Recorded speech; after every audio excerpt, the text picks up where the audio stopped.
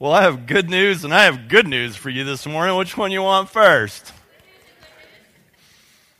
Well, the first bit of good news is I believe God's given me a message that's going to demonstrate to you that no matter how many times you fail, you can always come back.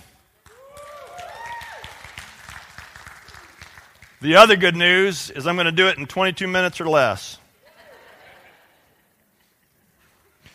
Father, we invite your presence, we invite your power, we invite you to come and to speak through your word. We're people who are living in this world, and we want you, Lord, and we want to experience you, we want to know you, we want to do more than believe in you, we want to be wasted by you. We want you to take hold of our lives and expend all the value of it any way you want, Lord, in Jesus' name, amen. Well, we've been working our way through this series called Armed and Dangerous, in which we've been looking into the life of the Apostle Peter, the disciple Peter, and the development of his life from a fisherman to a powerful agent of God. And our thought is that if it happens to Peter, it should happen to us, right? That the Bible's given to us for a reason as a model for our lives. And so we've been working our way through these various steps in Peter's life in hopes of seeing ourselves and the transformative power of Jesus Christ in our own life in the same way. And now this morning we're up to John chapter 21, verses 15 and following. And in this passage here, well, I'll just read it for you. There's this inexplicable reinstatement that happens. This inexplicable reinstatement of Peter after a colossal failure. Verse 15, when they had finished eating, Jesus said to Simon Peter, "Simon, son of John, do you truly love me more than these?" "Yes, Lord," he said, "you know that I love you." Jesus said, "Feed my lambs." Again, Jesus said, "Simon, son of John, do you truly love me?" And he answered, "Yes, Lord, you know that I love you." Jesus said, "Take care of my sheep." The third time he said to him, "Simon, son of John, do you love me?" And Peter was hurt because Jesus asked him the third time, "Do you love me?" And he said, "Lord, you know all things. You know that I love you." And Jesus said, "Feed my sheep. I tell you the truth, when you were younger, you dressed yourself and went where you wanted, and when you're old, you will stretch out your hands and someone else will dress you and lead you where you don't want to go." Jesus said this to indicate the kind of death by which Peter would glorify God. And then he said to him, "Follow me." Peter turned and saw the disciple whom Jesus loved was following them. And when Peter saw him, he said, "Lord, what about him?" And Jesus answered, "If I want him to remain alive until I return, what is that to you? You must follow me." You know, the bigger picture of this exchange is so important because Peter, not that long ago, was told that he was going to be the rock upon which Jesus would build his church, right? You remember that? That was a big day. Peter walked on water. All these things have been happening, and then things began to fall apart. So the Lord gave up his life, and in the context of the mayhem of the disciples afterwards, the persecution, Peter openly denied ever even knowing Jesus. 3 times he said, "I don't know him." The third time he cursed. Plug your ears. If you can't handle this, what the Bible says, effectively, he says, "Damn it, I don't know him." That's a pretty big denial, eh? And then Jesus rose from the dead, and some stuff happened. Look what happened before this. And imagine Peter in the context of this. He rose from the dead, and in chapter 20, verse 19, on the evening of that first day of the week, this is the first Easter, the disciples were together, and Jesus showed up, the risen Jesus, and said, "Peace be with you." Can you imagine Peter? Peter's like way in the back of the crowd, right? What's he feeling like? And the whole exchange passes, and he must have went, "Man, I'm glad he didn't talk to me." And then if you look, you keep reading, Thomas, the disciple, wasn't there. And so a week later, Jesus comes back to the locked room where the disciples were to show himself to Thomas. Can you imagine Peter? Oh, in the back of the crowd. He doesn't talk to me. And he doesn't.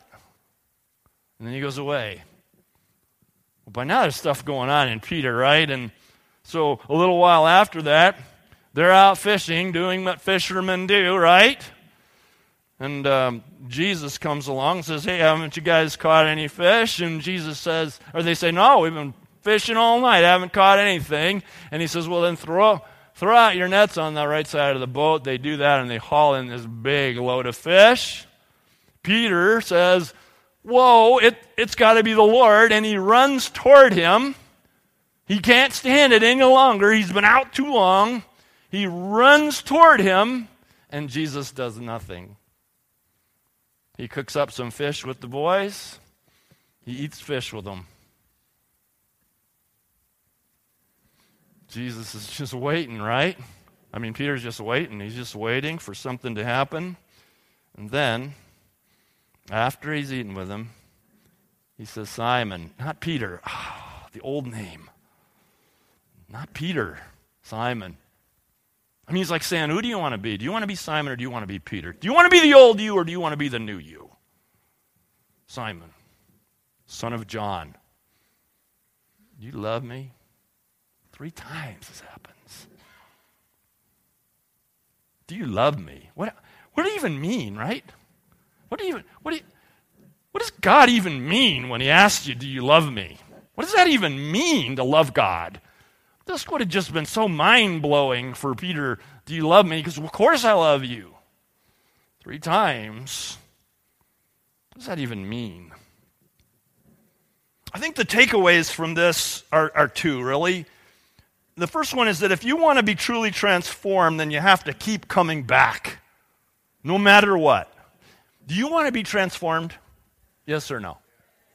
Do you want to get caught up in this process that Peter was in and be transformed from who you are into what God wants you to be? Do you have a thought about your life that you could be used as a powerful agent of the kingdom of God by his plan, by his power? Yes or no? Then you want to be caught up in this transformation, and part of the transformation is a commitment to keep coming back. Peter just kept coming back. Colossal failure, coming back. You got to just keep coming back. You can't accept the defeat that the enemy wants to visit on you. You got to be like one of those, remember when you were a kid, those punching clowns, right? Remember? And you punch them, right? And they come back up. You know what I mean, right? You punch them and they come back up. I think that's really a model of what it means to be a believer and be part of the transformation process. You just keep coming back. Down, not for long, up. Failure, back. Yeah? You got to just keep coming back. How many times do you get to fail? There's no limit. You got to just keep coming back. Look at how this thing moves on. So Peter is reinstated, right?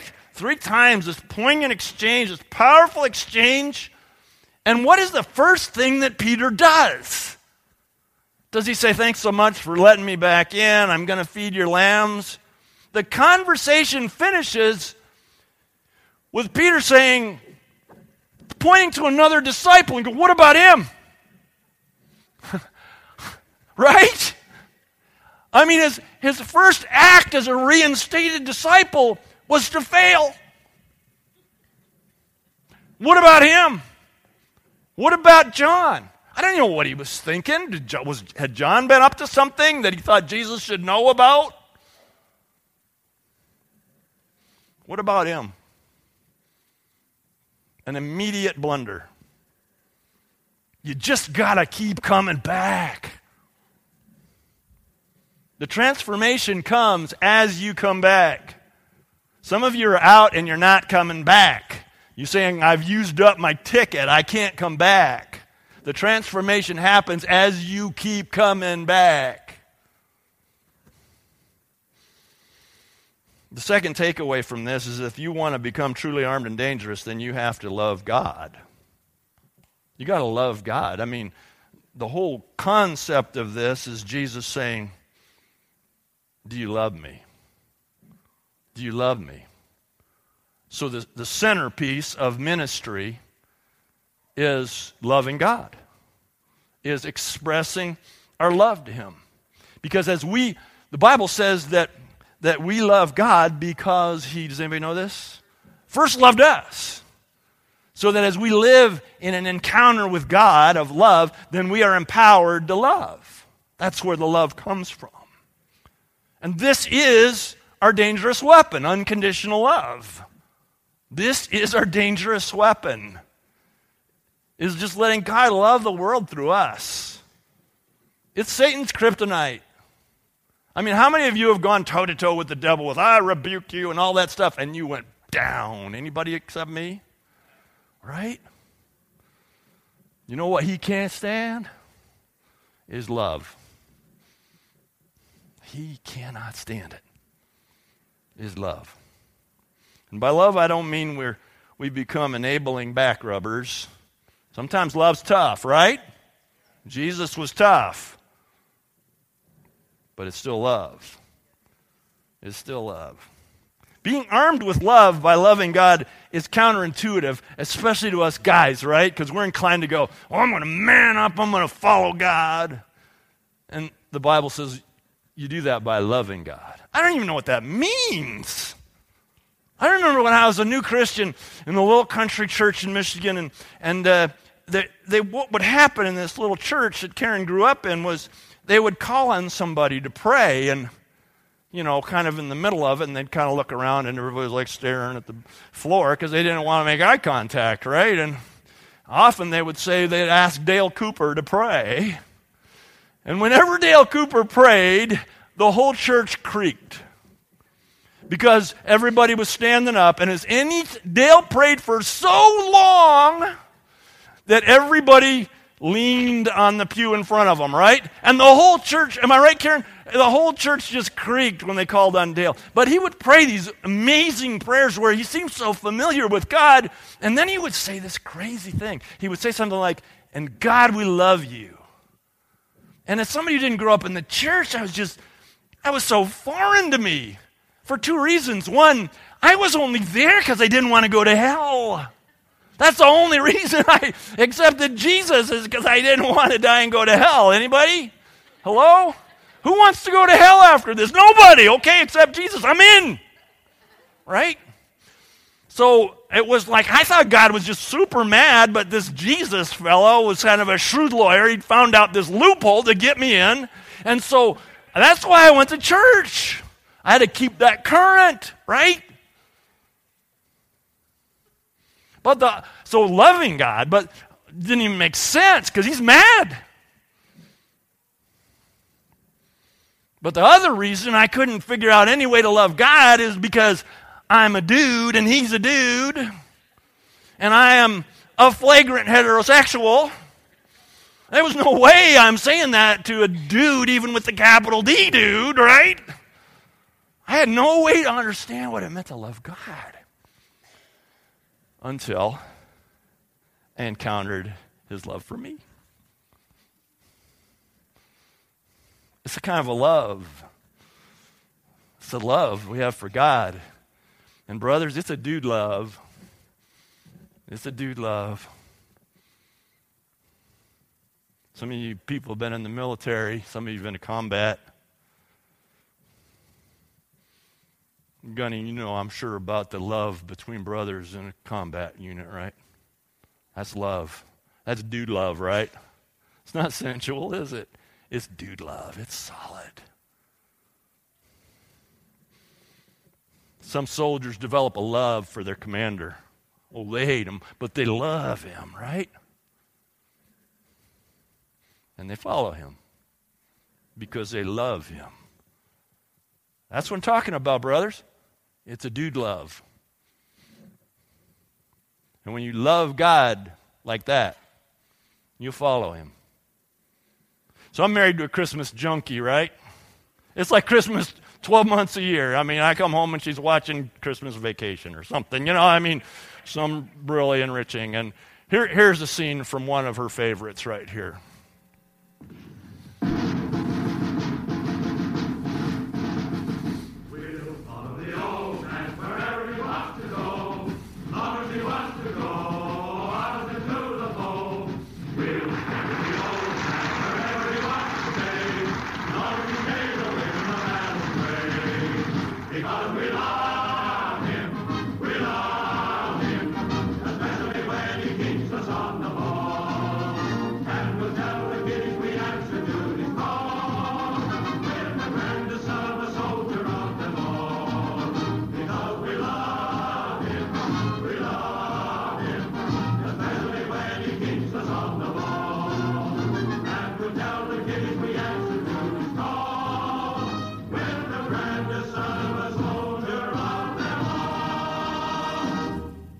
Yeah. That was weak. 11 o'clock service, they're not seeing that. Because we love him. That's why we follow him. This became the theme song of our family. Because I would come home and say, the Lord's calling us to go to Ohio. We'll follow the old man wherever he wants to go. Because we love.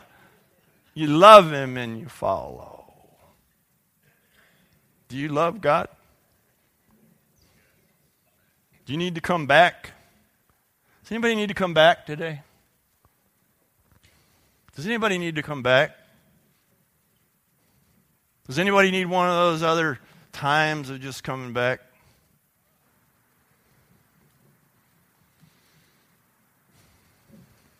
I need to come back.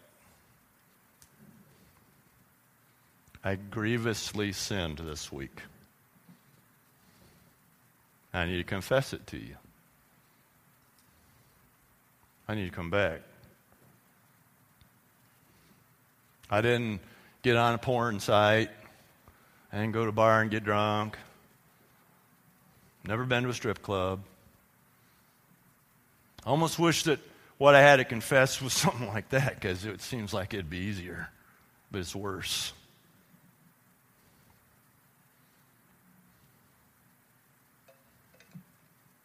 So it's such a privilege to be a pastor, to be able to live my life with God. And so all week long, it's my privilege to live in this passage, right? Do you love me? I love you. I love you. And from that, all week, it's just been a week of love. Our home group came Wednesday night, and it was awesome. We have 2 couples that are pregnant, seriously pregnant. And we were talking about what it means to be born again, because, babies and stuff, it's cool and it's great. And then we were going to pray for this one couple, because they were pregnant and they're about to have a baby. And there's just so much love in that group. So that's what we were doing that night. Well, while we were kind of in process, the other pregnant woman disappears. And somebody says, "Where's Stacy?" Here's what I said: "Leave her alone. She's in the bathroom having a baby." She comes out of the bathroom and she goes, her first kid, "My water broke." Oh my gosh, 20 people were like this big Greek family. Hey, get the car. Somebody get some towels. Where's the diaper? Like we had a stake in this, Her poor husband Bruce is like, okay. Wonderful baby. Yay.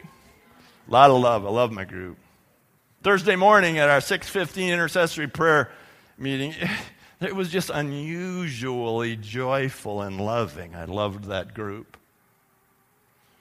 Friday night, our under 30 home group came, and we had a bonfire out on the farm. We did some crazy hay rides and stuff, and I just loved them.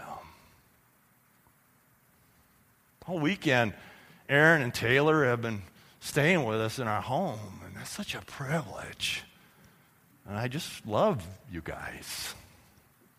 So that's how the week was going, and then this morning,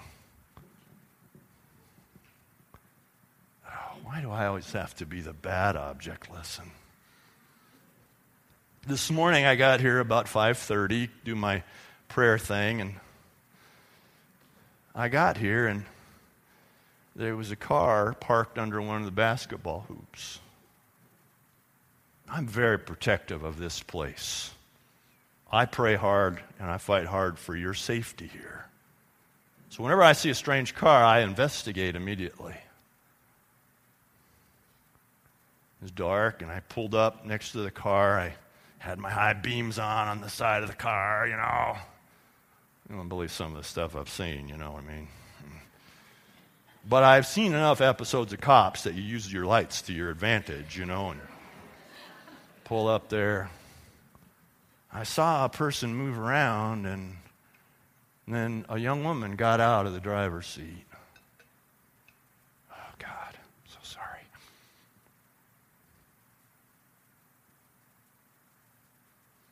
And she got out and she came to the truck.